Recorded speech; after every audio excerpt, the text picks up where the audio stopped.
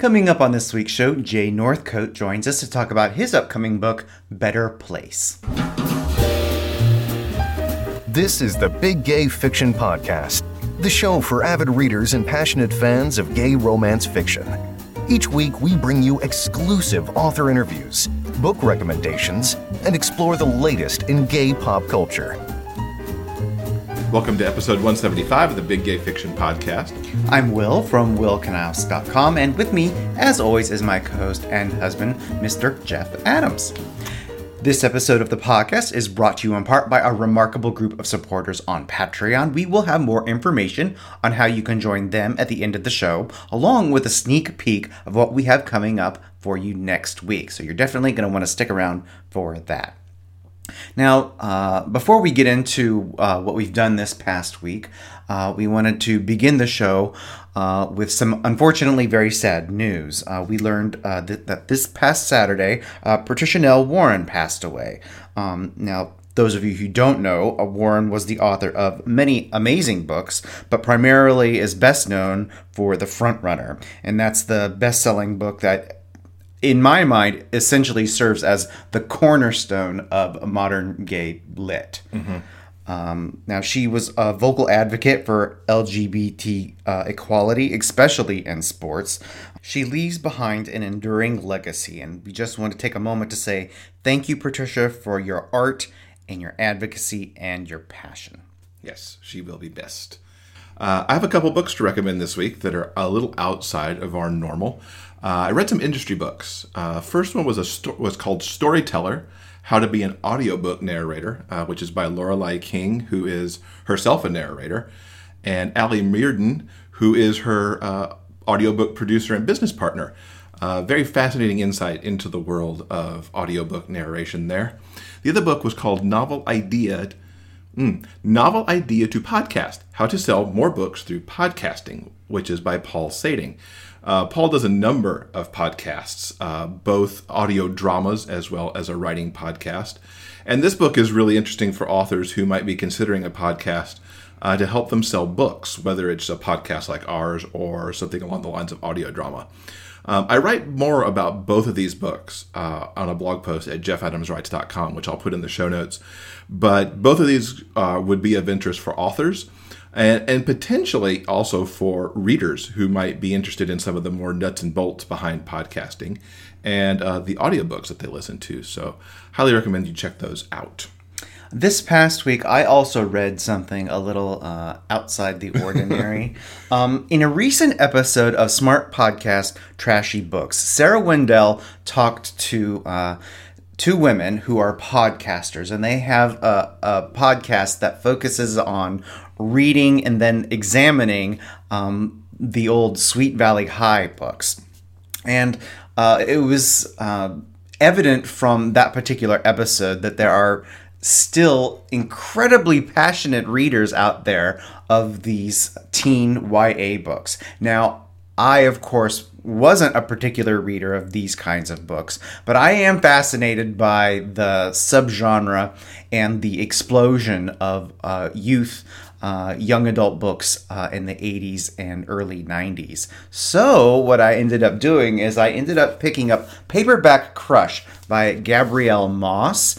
And in this book, this beautifully illustrated book, I might add, she goes over the YA phenomenon that happened in the 80s and 90s, not only covering books and series like Sweet Valley High and Babysitter's Club, but just a ton of other stuff, including specific subgenres like, books about, girls forming clubs like the Babysitter's Club, camp books, and books that had horror themes. That was also really big in the 90s. Hello, R.L.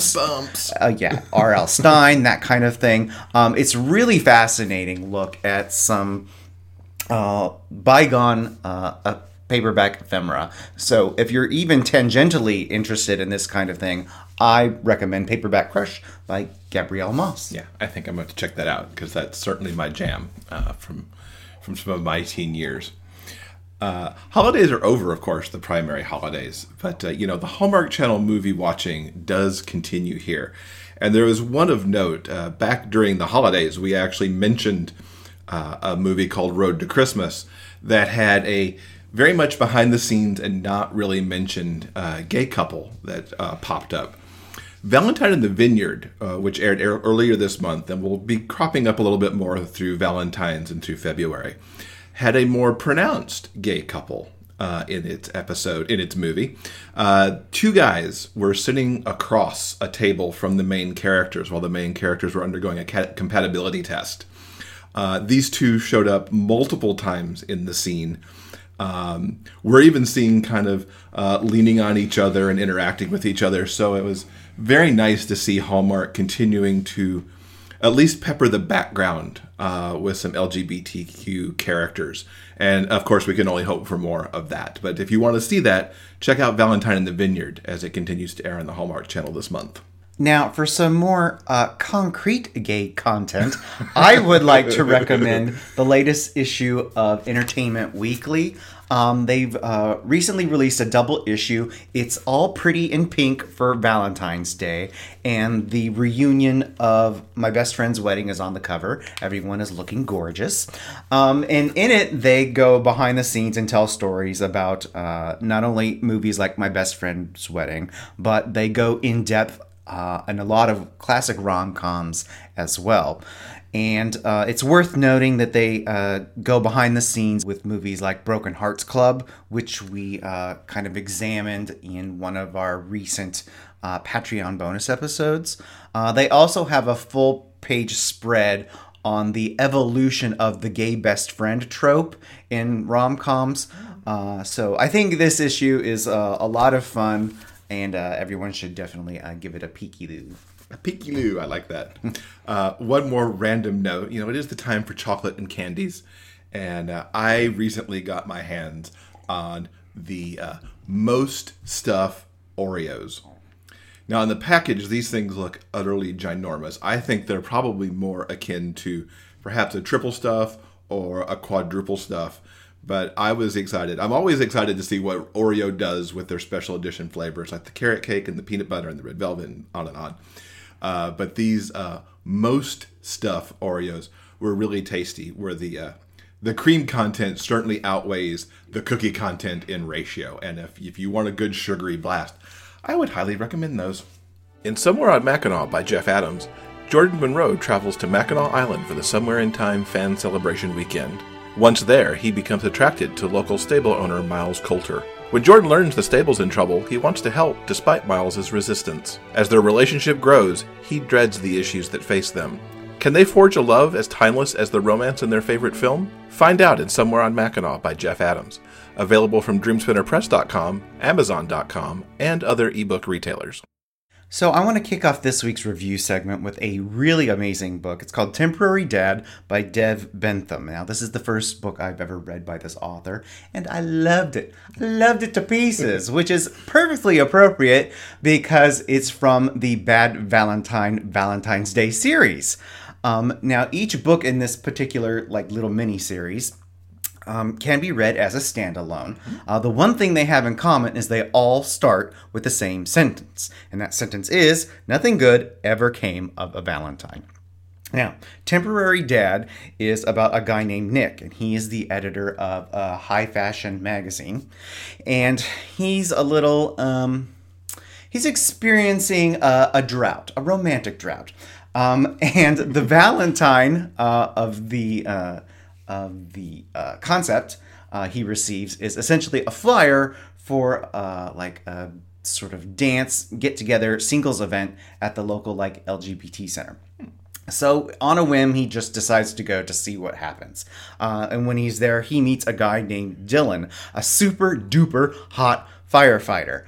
And they kind of, he's like, oh, who's that hot guy over there? So they're kind of checking each other out, and it's apparent they're both super into each other right away. So Nick invites Dylan back to his place, and they hook up, and it's super duper hot. But they agree this is essentially just a one-time thing, and that's what it is. Cut to the very next day, Nick has become the temporary guardian Garden? What? Garden? That's a different book. Nick has become the temporary guardian of his young niece, Ruby.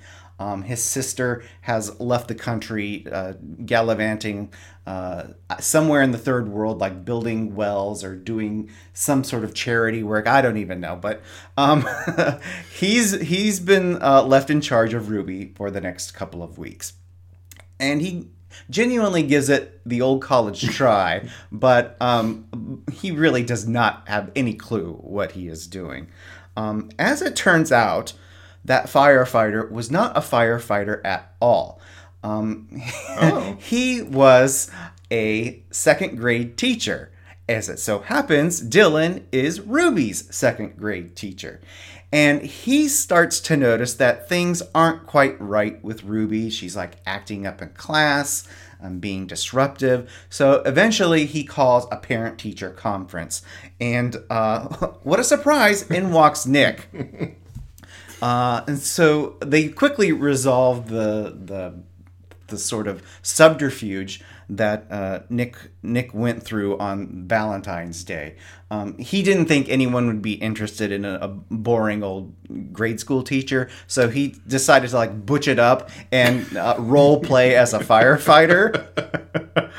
So once they get that confusion out of the way, they make a genuine effort to do what's best for Ruby. Ruby suffers a little bit from ADHD, and there were specific things that her mom had in place to help control that.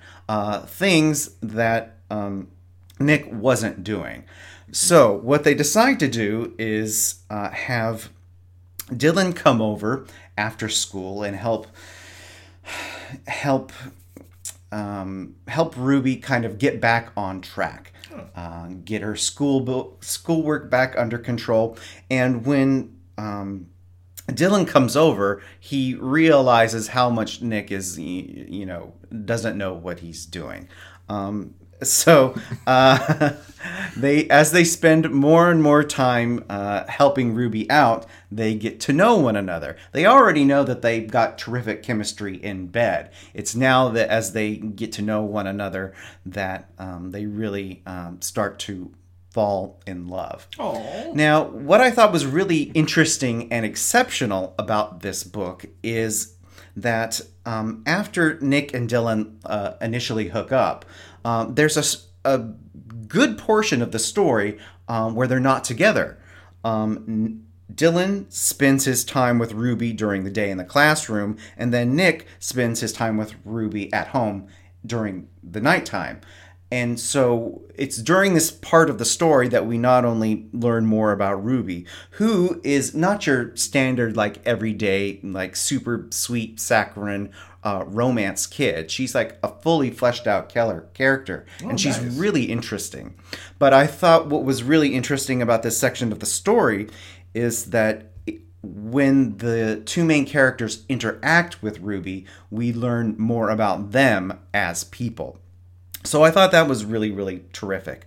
Eventually, everything turns out great, and they end up having their happily ever after. So I really, really enjoyed this installment of the Bad Valentine series, and I definitely recommend Temporary Dad by Dev Bentham. That sounds awesome.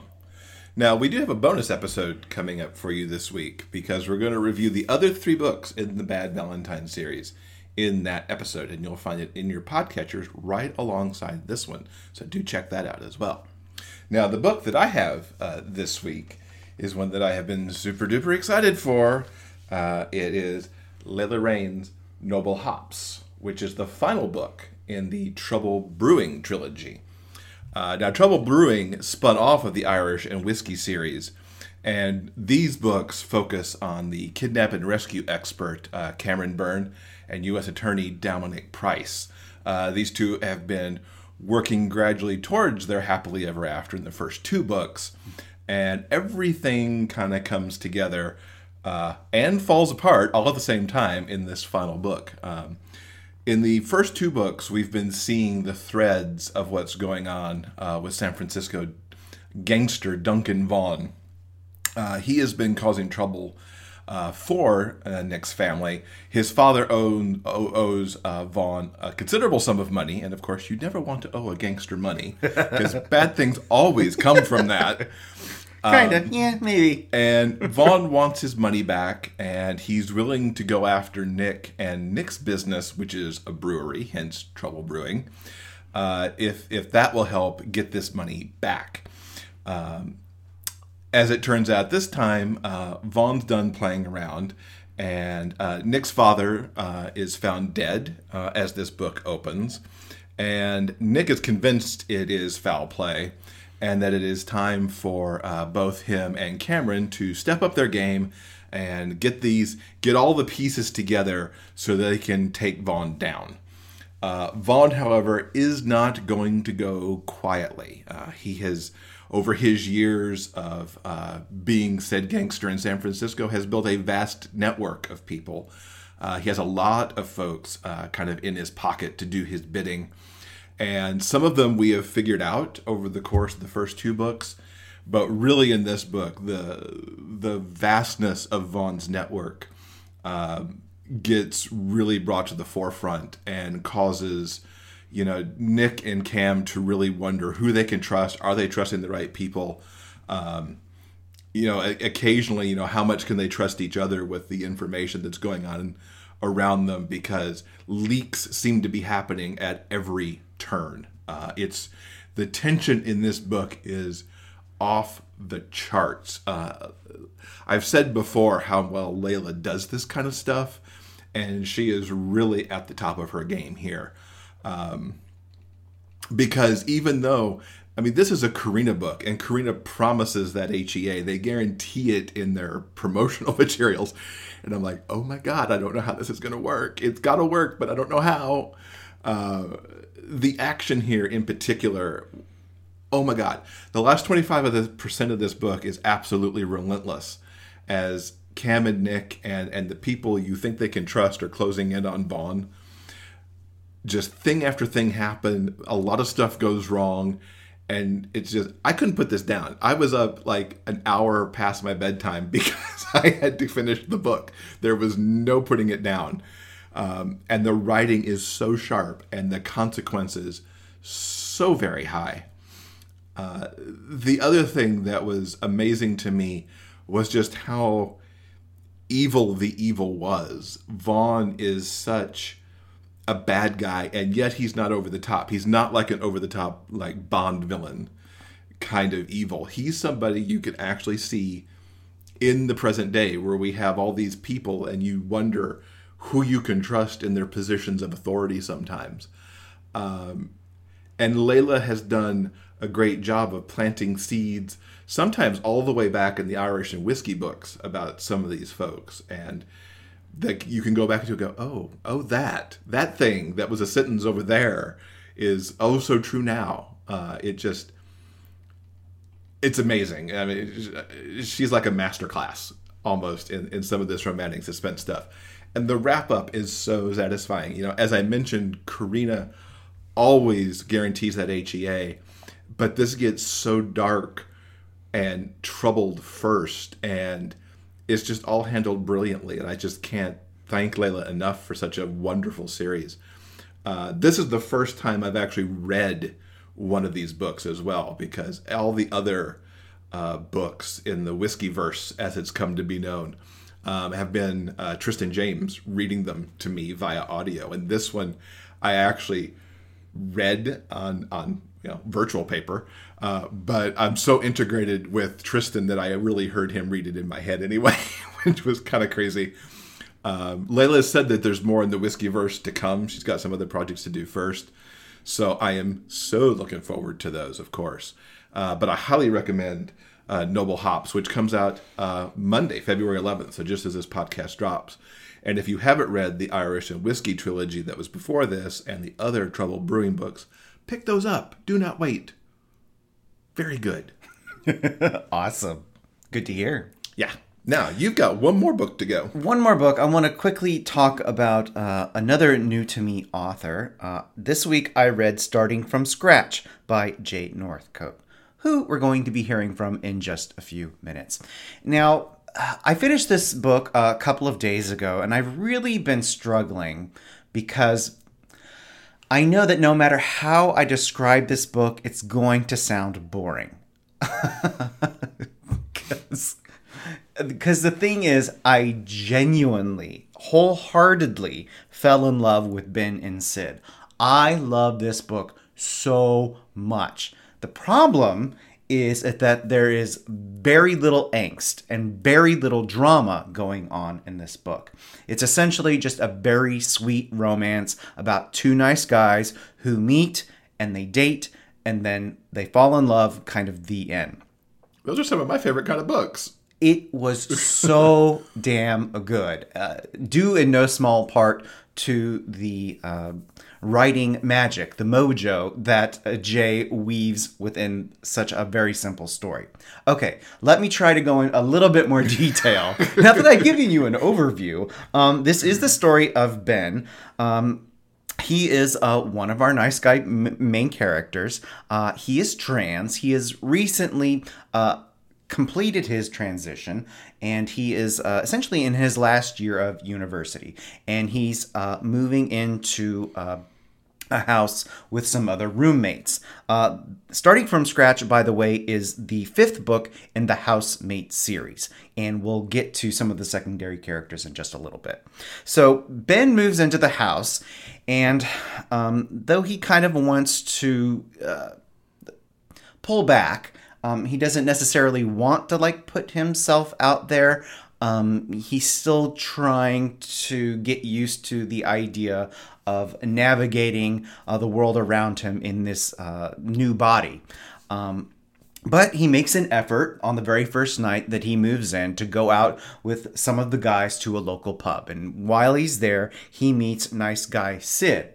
And there is instant chemistry between the two of them. They get to talking and get to know one another, and they just like one another. And so they end up going out on a couple of dates. What I really thought was nice about this book is that both of the characters are fairly young. I think this would probably slot very nicely into the new adult category, not only because of the character's age, but because of what they're experiencing for the very first time. Ben is trans, and he's sort of navigating his first relationship with another man, while Sid has had different boyfriends and hooked up plenty of times before. But when he meets Ben, he sort of intuitively knows that he's someone very special, and this is someone he might want to build a genuine relationship with the very first time that he's done so with another person. So they end up going on a couple of dates. Like I mentioned, they're just two nice guys, kind of getting to know one another. It's really sweet when Ben essentially tells Sid that he's trans. He's like, oh, okay, sure, whatever. I still like you. Do you want to go out? It's very, very nice. And when they first end up sleeping together, it's very, very sweet and very tender as they're, both exploring something very new. But ultimately, it's also very, very hot. Not only do these two nice guys like one another, they have sizzling sexual chemistry in the sheet. I mean, they're both young guys in the prime of their life. They're going to end up doing it a whole bunch. For sure. So they're sweet. The sex is super hot and very, very sexy. The only real drama in this particular book is some of Ben's trust issues. He's initially reticent around some of the other guys, and with people in general, about having to constantly decide if he wants to come out to other people as being a trans man. So there's some anxiety when he's dealing with other people. Also, Ben has some genuine moments of dysphoria. He's still getting used to his new body. But what's also really super nice about this book is that whenever either Ben or Sid encounter any problems, they actually end up talking about it like real live adults. Yay! I love that. So it's really, really wonderful. I highly recommend starting from scratch. Really quickly, as I mentioned before, there is a large cast of secondary characters. As I mentioned, this is the 5th book in a series. I feel that you can read this book totally on its own, and it's going to make perfect sense. It made perfect sense for me. But you would probably get a little bit more out of it if you read the previous books. Something I think Jay Northcote manages to do fairly well is that with just a few words, we completely understand who all these secondary characters are, sort of their place, their hierarchy in the group of friends. Without having to read those previous books, we instinctually know who they are almost immediately with very little, like we don't have like pages and pages of backstory or explanation about what's gone on before because we don't need it. The focus really is on Sid and Ben. I want to also quickly mention that a guy named Lewis Carter was the audiobook narrator for Starting From Scratch, and he is phenomenal. I've never listened to anything by Lewis Carter before, but I will certainly be looking for his name in the future. So, I highly recommend Starting From Scratch. Did you know that podcasts love to get reviews too? Taking a moment to leave a review about the Big Gay Fiction podcast helps us with the show's visibility online. Please take a moment to visit iTunes and leave a review. Your comments help other readers of gay romance discover this show. Thanks for helping us spread the word about the Big Gay Fiction podcast. So I'm very excited that Jay Northcote joins us this week. We have a great discussion about his new book called Better Place. And we'll also dive into the book that Will just reviewed with Starting From Scratch. Welcome to the podcast, Jay. We're so happy to have you here. Thank you. It's really good to be here. A bit nerve-wracking, out of my comfort zone, because I've never done this before. So now you could mark this off as a thing that you won't have to be nervous about again if you're back on a podcast sometime. Exactly. Well, that's what I thought. It's always good to get these things over with. First panel, first convention, first podcast. So. Right. Just one more good first for the resume. Exactly. Now you've got a new book coming out on February 22nd called Better Place, which is the 3rd in the Rainbow series. Tell us a little bit about this series and this new book. Okay, so the Rainbow Place series is named for the first book in the series, which is called Rainbow Place 1. And the series is based around a cafe in a small town in Cornwall. And it's a cafe that's LGBT plus friendly. So that's the kind of premise of the books as a whole. So all the characters have some sort of connection with that cafe. So the first book is about the guy who opens it, and it's about why he decides to open it and why he decides to make it LGBT friendly. And then the subsequent books are about people who work there, or people who are sort of regulars there, or people who have some sort of connection. And book 3 in the series is called Better Place, and it's about one of the servers in the cafe, a guy called Dylan, who just gets a very brief mention in book 2. He's not a very significant side character. I often tend to kind of pluck my side characters out of more or less oblivion and just use them when I'm thinking about inspiration for the next book. So there's not a big setup. It very much works as a standalone, but he does get mentioned in book 2. And in book 2, he's looking at this guy who comes to the cafe sort of quite often and sits working on a laptop, and so he's kind of noticed him and is attracted to him, and so that's all you really get in book 2. So book 3 is their story. So in book 3 we actually find out who the guy writing on his laptop is, and see them getting to know each other. So the kind of themes of the book are slightly kind of darker than usual for me, really, because so I never know until I start writing what their stories are going to be. And it turns out that the guy who's writing in the cafe, he's actually currently in quite an unhealthy relationship. And that's kind of a big part of the story, is for him actually sort of breaking free of that and then becoming involved with somebody new.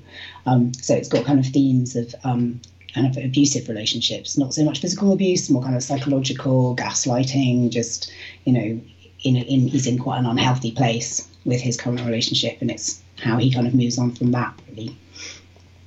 What inspired you to go down a slightly darker path than usual? I'm really not sure. It's one of those things. I think I maybe had been like reading some stuff about kind of codependency and listened to some podcasts and just kind of got interested in that. And it's something that I'd come across because of some conversations with a friend. And so that kind of led me down a sort of a not intentional research path of just kind of learning some stuff about that, and then thinking actually that would be really interesting to use in a book. So. Was there a lot of research as you wrote to kind of get that aspect of the character right? Yeah, well, I suppose a lot of the research happened before, which is how it tends to go with me. I'm not actually great at researching as I'm writing. As I'm writing, I kind of want to just focus on getting the story out.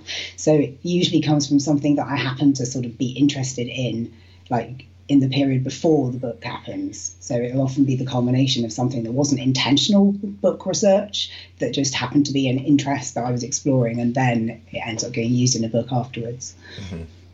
And is the coffee shop in the book, in the series, inspired by a place that you actually know, or just?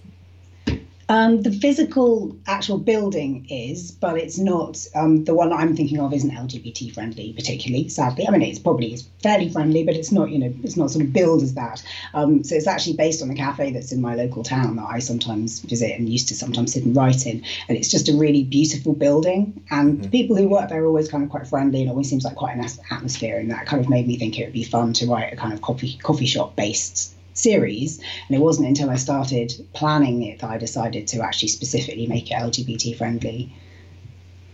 But that's cool though, that it's just like it's right there in your hometown. Yeah, well, I think for me, I always find it helpful to actually have a visual of the place. If it's a setting that's going to be used a lot, I actually find it quite useful to base it on somewhere. So I often transplant buildings into, fictional towns, but I'll kind of use that as the place that's in my head when I'm writing, because it makes it easier to describe. Mm-hmm. Do you plan more in the Rainbow Place series?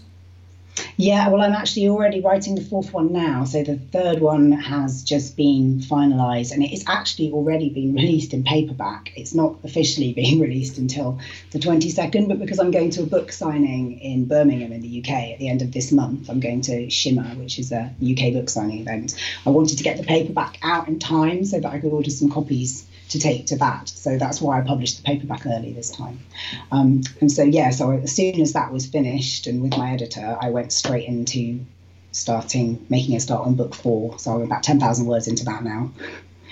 So, any sneak peeks you can offer on what to expect in that book? Well, that one is set up a bit more obviously in book 3. So as soon as people read book 3, they're probably going to be able to guess who's going to be in book 4. So all I'll say for now is that the main characters are a drag queen and a rugby player. Oh, I love that combo. Yeah, well, kind of chalk and cheese combination. So I thought that might be quite a fun one to write. And actually the rugby player character is a character who I wasn't intending him to be a main character. Because it's going to be a kind of sexual discovery story. I don't use gay for you because that's not what it is, but it's like him, considering possibilities and finding something out about himself, realizing that he's more sexually flexible than he thought. So he was never supposed to have a story, but as always, some readers were like, "Oh, what about him? We like him. We like Wixie. He's a fun character. Is he ever going to get his own book?" And I was like, "No, he's never going to get his own book," which is what I said about Sean in my Housemate series, and he did. In fact, his was book 4 as well. Maybe there's a pattern there. By book 4. I ended up giving in to the pressure of my readers and end up writing the characters that they're asking for. Do you see past book 5 for it at this point for Rainbow? I haven't thought past book 4 at the moment, but I would imagine that I will carry on adding to the series as long as the books are, doing well and readers are enjoying them. Then I think kind of 6 is quite a good length for a series. I wouldn't want to take too much past that, but I think that's enough books that someone who ends up enjoying them can get really kind of stuck into the series and lose themselves in it for a week or so. Yeah, and putting my reader hat on, it's always nice when there's like this central location, like a coffee shop or an ice cream shop or somewhere like that, it just draws the people in. because it leaves so many possibilities open. Yeah, that's the ideal. I mean, from a writer's point of view as well, that's the ideal, is you want to have somewhere where you've got this kind of steady stream of possible characters so that you've got the option of carrying on and, you know, telling someone else's story if you want to. Absolutely. Now, in the segment before this interview, Will did a review on Starting from Scratch, which he absolutely adored. He talked about it a lot just while he was listening to it. What was your inspiration behind that book? And for those who may not have listened to his full review on it, tell us a little bit about what it's about as well. Okay, so Starting from Scratch is book number 5, I think, in the Housemates series. Yeah, I think it is book 5. The Housemates series is set around student accommodation in Plymouth, university for us in the UK, college for you. So university age students, so kind of young adult stories. And in Starting from Scratch, one of the main characters is a transgender guy, and the other main character is a cisgender guy. And I think it was a story that I'd kind of wanted to write for a while, but didn't kind of have the courage to write it for quite a long time. Because for like anyone who doesn't know who's watching this, I'm trans, and I only came out as transgender about 2.5 years ago. And I'd read some transgender stories and was obviously very interested in writing one, but it felt it was too raw to write when I was still going through that process of kind of questioning and deciding for myself. It was too difficult. I didn't really want to look at it that closely. So once I kind of was out and was sort of moving on and had made a decision, you know, to come out and to transition, then I really, really wanted to write that story. And I subsequently went on to write another story with a transgender character as well. So I think for me, it was obviously quite a personal sort of process to go through to kind of actually explore some of those feelings and to put those into a fictional setting, because it's not autobiographical, nor is Second Chance, the other one with a trans character. You know, I'm sure both of the characters have aspects of me in them, but, you know, they also have a lot that isn't me. So, and it's to me really great that there's more trans stories out there. It's just so important to keep that diversity happening within the romances. Yeah, it's been really great to see the demand for them, actually, because it was one of those things that, you know, I did have some people saying that, oh, yeah, but do you think, you know, is it going to kill the series? Is it a reader's not going to be interested? You know, should you maybe write it as a standalone rather than putting it in a series that's been doing so well? And, you know, my answer to that was, well, this is the story I want to write and this is how I want to write it. And I just thought, well, I'll take that chance. And I thought if readers aren't interested, they'll skip that. Readers will often skip a story in a series for a whole variety of reasons. If they don't like the trope, they don't like, you know, whatever, something about, you know, red hair or whatever. You never know what people are going to complain about. So I kind of didn't really worry too much about it killing the series. And I think I had faith that enough readers would probably give it a go and that it was worth a shot. And actually, it's been a really popular book. I mean, I was really, really thrilled with the response, how many people did read it and embraced it. And some people were excited about reading it. Other people were like, oh, I'm not sure, I've never read anything like that before. But, you know, they decided to give it a try. And some people actively, you know, sought that out. And that was the first book in the series that they read. And then they went on to read the others. So, but the response has been great. And I think the demand for transgender stories, as well as all sorts of different diversity in stories, is definitely something that we're seeing more of. Readers want to read about different sorts of characters, lots and lots of different sorts of queer characters, which is great. I mean, I think it was important for me to explore some of my feelings about gender through those stories, because I think in all of my books, in all of my characters, I'm always on some level exploring aspects of myself, like very, very hidden under the layers and under all the other stuff that's happening. There's always something there, and often the books that I enjoy writing the most are the ones that probably have a stronger connection with. So I think for me there was definitely that desire to explore my own thoughts in it, but then there's also probably a desire to educate as well. I couldn't resist that. I mean, I used to be a teacher many moons ago, and you know, I think there is, and I see myself as an advocate, and I think there is that desire to kind of educate. So it's trying to sort of write a story that reflects, you know, quite a real experience and that's accurate. For me, because obviously everybody is different or accurate for whatever research I've done where it doesn't match my experience. and to try and sort of portray that in a way that's entertaining, but where somebody who maybe isn't so well up on transgender issues is going to come away knowing a little bit more and then probably being a better ally as a result. Mm-hmm. Now, your bio says that you come from a family of writers, and you were worried for a long time that the gene had skipped you to be the writer. What helped you turn that corner and find the writer that was in you anyway? It wasn't so much as a worry. I just never thought of myself as a writer, certainly not as a fiction writer. I didn't see myself as a creative person at all. And I was quite happy with that. I didn't really feel like I was missing out, but I just thought, oh, well, that's, my mom, she does that, and my grandfather did that, and some of my sisters enjoy writing stories, fiction, poetry, but I was just always like, I write essays, I write stuff that's like more sort of science-based or web content or articles. So I was always good at expressing myself in words, but I just didn't think that I had that kind of creative urge, mainly because I never really felt that creative urge. I always loved reading fiction, but I never really found myself wanting to tell stories. So it was just one of those things that it never occurred to me. It didn't occur to me for years. I just kind of forgot that I used to enjoy writing stories when I was a child and just, didn't think about it. What led you to give it a shot and find your writer again?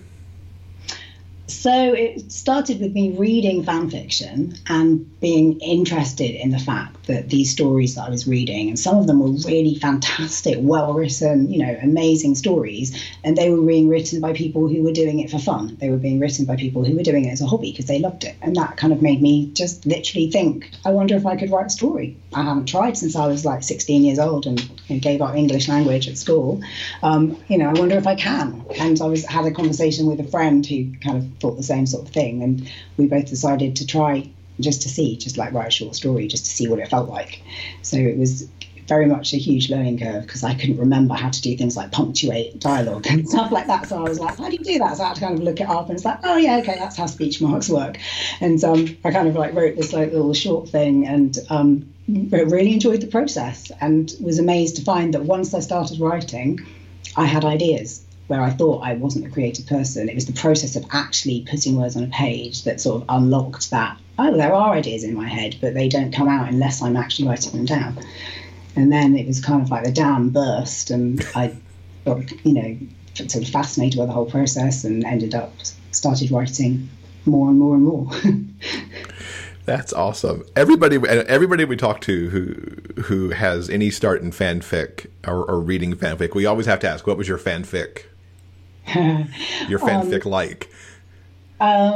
It was a lot of it ended up probably being quite similar to my original fiction, because most of the fan fiction that I wrote was gay romance, was MM, as it's often called. Not entirely all of it, but almost all of it was. And so it was, it probably has a fair amount of similarities. Quite a lot of it would have been contemporary. But I did also write some that would have involved like vampires or werewolves and stuff, because I used to write Teen Wolf, Twilight, Merlin, Harry Potter. So some of it had like more magical elements, but quite a lot of it was contemporary, or, where you use the characters here in the Twilight series, for example, they're vampires, but when you write about them, you're just writing like an alternate universe where they're human. So it was, I kind of definitely, it was a training ground for me in terms of learning how to write and learning, those elements of kind of story structure and just, how to punctuate.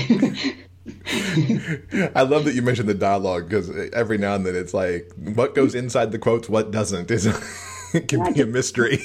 Like whether you use a comma or a full stop, all that stuff about dialogue tags. I was like, oh wow, I don't remember any of this from school. Maybe I never even learnt it at school. So what was attracting you to write gay romance as you got started and then started down the road of publishing as well? Well, I think it was, again, it started off because that's what I was reading. So once I was reading fan fiction, initially it wasn't gay romance that I was reading, and then, as happened to a lot of people, I kind of stumbled upon gay romance, and I was like, wow, why have I not read this before? Because I'd always been drawn to sort of queer themes in literature, but there was so little out there, especially that was kind of happy and romantic, as I'm sure you know, 10, 15 years ago, it was very difficult to find any sort of happy romantic queer story that had been published. And so I did always enjoy reading queer literature and watching movies with those themes, but I used to find it really depressing. And so when I found that there was queer happy stories in fan fiction, then I devoured those. And at the time, I didn't really know why I enjoyed reading those specifically, because in a way that was probably part of my process of realizing that I was transgender and realizing that I actually kind of felt this connection that I couldn't quite explain to queer stories, especially to kind of coming out stories and stories about people working out their identities and stuff. And so I think that was probably the reason that I enjoyed reading them so much. And then subsequently, when I went on to start writing, that was what I wanted to write. That was just the stories that I had in my head. Those were the things that I wanted to write about. Any particular author influences on your own journey? It's difficult, I suppose, because actually a lot of them probably would have been fan fiction authors, because I probably read more widely when I was still reading fan fiction, because I had more time then before I was writing so much. So probably several of those authors actually are now published authors, but I can never remember who used to write fan fiction and who didn't. And you don't always know the names behind the fan fiction names. But sort of thinking in terms of just a couple of authors I can think of who I was influenced by, probably fan fiction and original fiction, but Con Riley, who she's not nearly as well known as she should be. She's a fantastically talented British writer, and she used to write fan fiction, so I knew her from that community. And then she had some books that were published by Dreamspinner, and she's also self-published some, but she works full-time, so she only publishes occasionally, which is one of the reasons that she's not, as well known as authors who publish lots of books every year. But she's a really good writer, and I used to love reading her stuff, and I definitely learned a lot from reading her work, and also from just sort of talking to her and getting some critique from her in the early days of my writing. And another author who I was inspired by was Josephine Miles, who's another British writer. And she used to write books. She used to be published by Samhain, and but again, she's one who isn't writing as much at the moment because she's busy with life. In her case, young children, so she's not publishing as frequently now. But she was a big inspiration to me, and also Harper Fox, again another British writer, because I wanted to write stories that were set in Britain. I wanted to write stories with English characters, with British characters, because I felt that they would be my voice would be more authentic that way. But at the time, I was a bit worried because most of the people were writing stuff set in America, and I kind of had this idea that the American market was so important and that people wouldn't want to read British stories, which luckily is absolutely not the case at all. But that was a thing that I was a bit concerned about, and also a lot of the publishers would insist on changing the spellings and would insist on kind of editing out the Britishness of the books to make them more sort of what they considered to be more acceptable for American readers. But I think they were kind of doing their American readers a disservice, actually, because I think most Americans are able to cope with, stuff like Marmite and baked beans and, the boot of the car. So thing that I was a bit concerned about. So I kind of approached some of those authors and asked them about their experiences of that. And I was kind of told, no, just go for it. Actually, a lot of people love reading British stories, so don't worry about it. So I did have to change my spellings for Dreamspinner, but other than that, they kept the content pretty authentic, which was great. Oh, they make you take out all those extra U's that happen? Yeah, with the books that I had published in Dreamspinner, I had to go through them and change all the spellings. And then when I got the rights back, I've had to go back and change them all back again. But at least they didn't want to change the content, and the vocabulary wasn't altered, so that was good. Occasionally I'd have editors going I really don't understand this. I think you should maybe make it so that it's more obvious. But I quite enjoyed confusing the American editors. What are some of your favorite genres and tropes to work with? I think it's the ones that I guess are probably quite personal to me. So it is things like people who are coming out, people who are discovering themselves and who they are, and people who are kind of finding their own place, because their place within the queer community and finding out who they are and what they need. Because obviously for me, that's quite personal, because that wasn't a journey I realised I was going on when I started writing. And then it kind of became clear that there was this kind of undercurrent for me. And it's quite interesting looking back that even in my sort of earliest books, those are the themes that I keep returning to.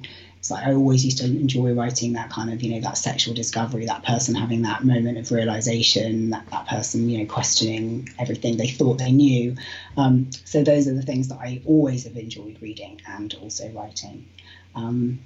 As far as tropes, and as far as genres, mainly contemporary, because those are the kind of stories that tend to be in my head. But I have occasionally dabbled outside contemporary. I've written one story with shifters in, and I've written one story with a sort of just a kind of subtle magical element. So that's a book called Into You, which is a body swap story basically. So it was inspired by Freaky Friday. So it's a body swap story, but with two 18-year-old guys who used to be friends when they were young, and then they end up like being enemies when they're older. They've kind of fallen out and they don't get on at all anymore.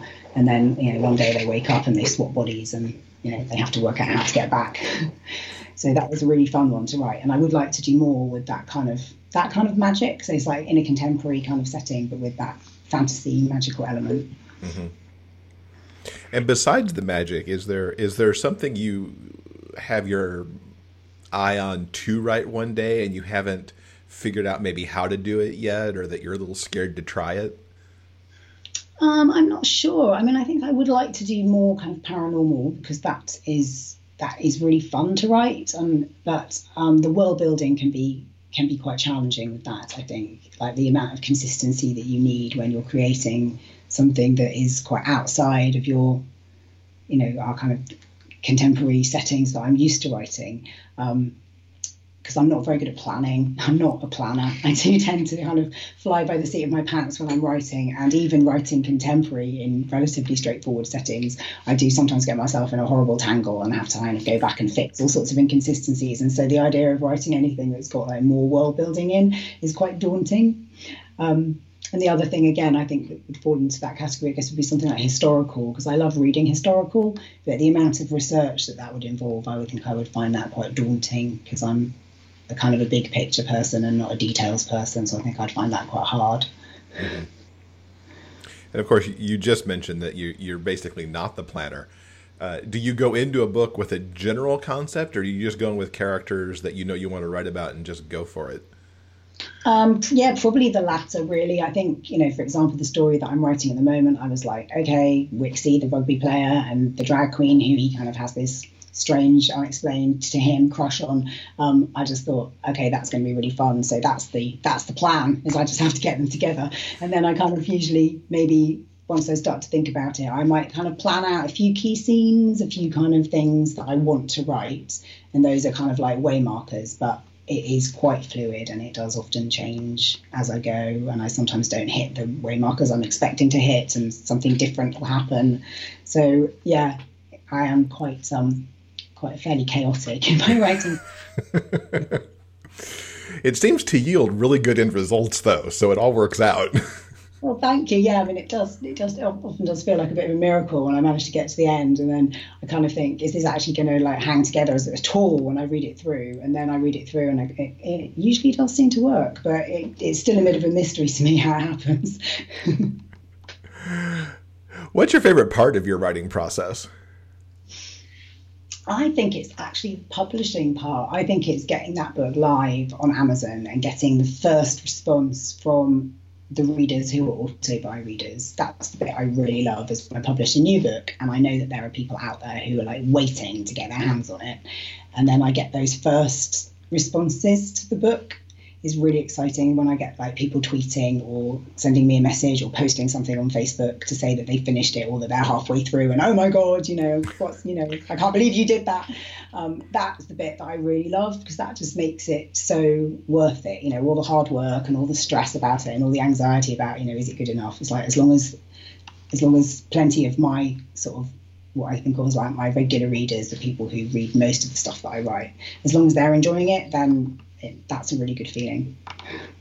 Yeah, I would agree with that. It's great when the feedback comes in and is positive. What would you say the trademarks of a Jane Northcote book are? I think I'm known for being quite light. I don't like the word fluffy because it sounds a bit naff, but I kind of think, light-hearted, not too much angst. But I think that there is always like a little bit of sort of bittersweetness inside the kind of more superficial, happy light-heartedness.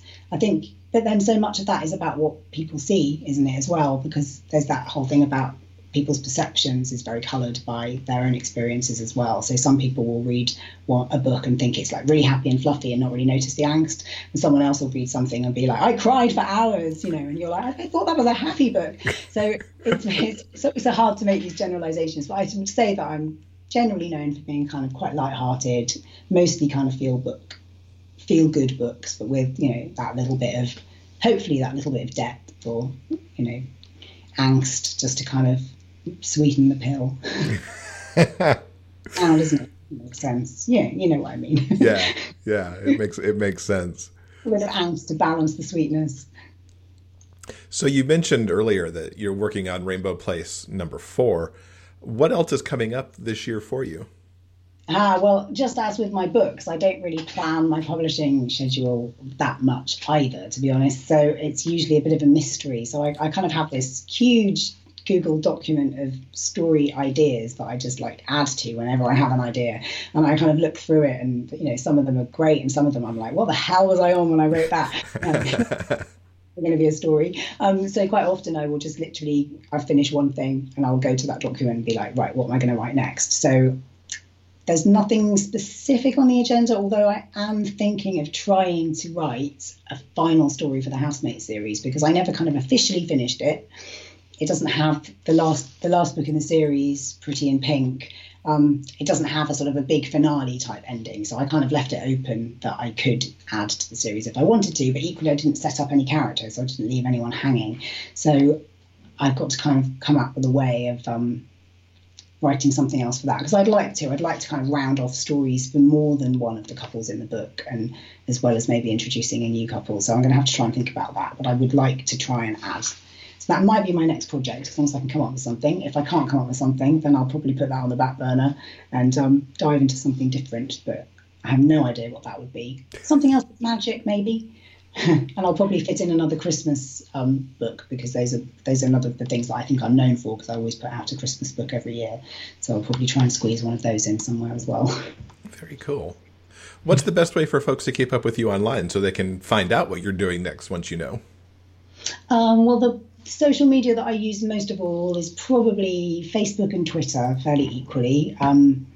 So I'm on Facebook under the name J Northcote, and I'm on Twitter as J_Northcote. J without the underscore is not me. That's some bloke who gets quite a lot of tweets that are meant for me because every now and then I search for it and see ones that should come for me. So it's J_Northcote on Twitter. I do use Instagram, but not as frequently.